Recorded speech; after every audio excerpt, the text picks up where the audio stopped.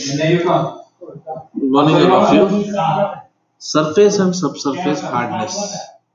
Surface and subsurface hardness are indicators of the soil compaction status, measured as field penetration resistance in pounds per square inch, using a field penetrometer pushed through the soil profile. It is measured in the field with a penetrometer or soil compaction tester for two depth increments. Surface is about 0 to 6 inches, subsurface is 6 to 18 inches. Okay. The measurement should be taken when the soil is near field capacity, and since the moisture content influences the measurement, the reading in PSI can be converted to kg force per square centimeter.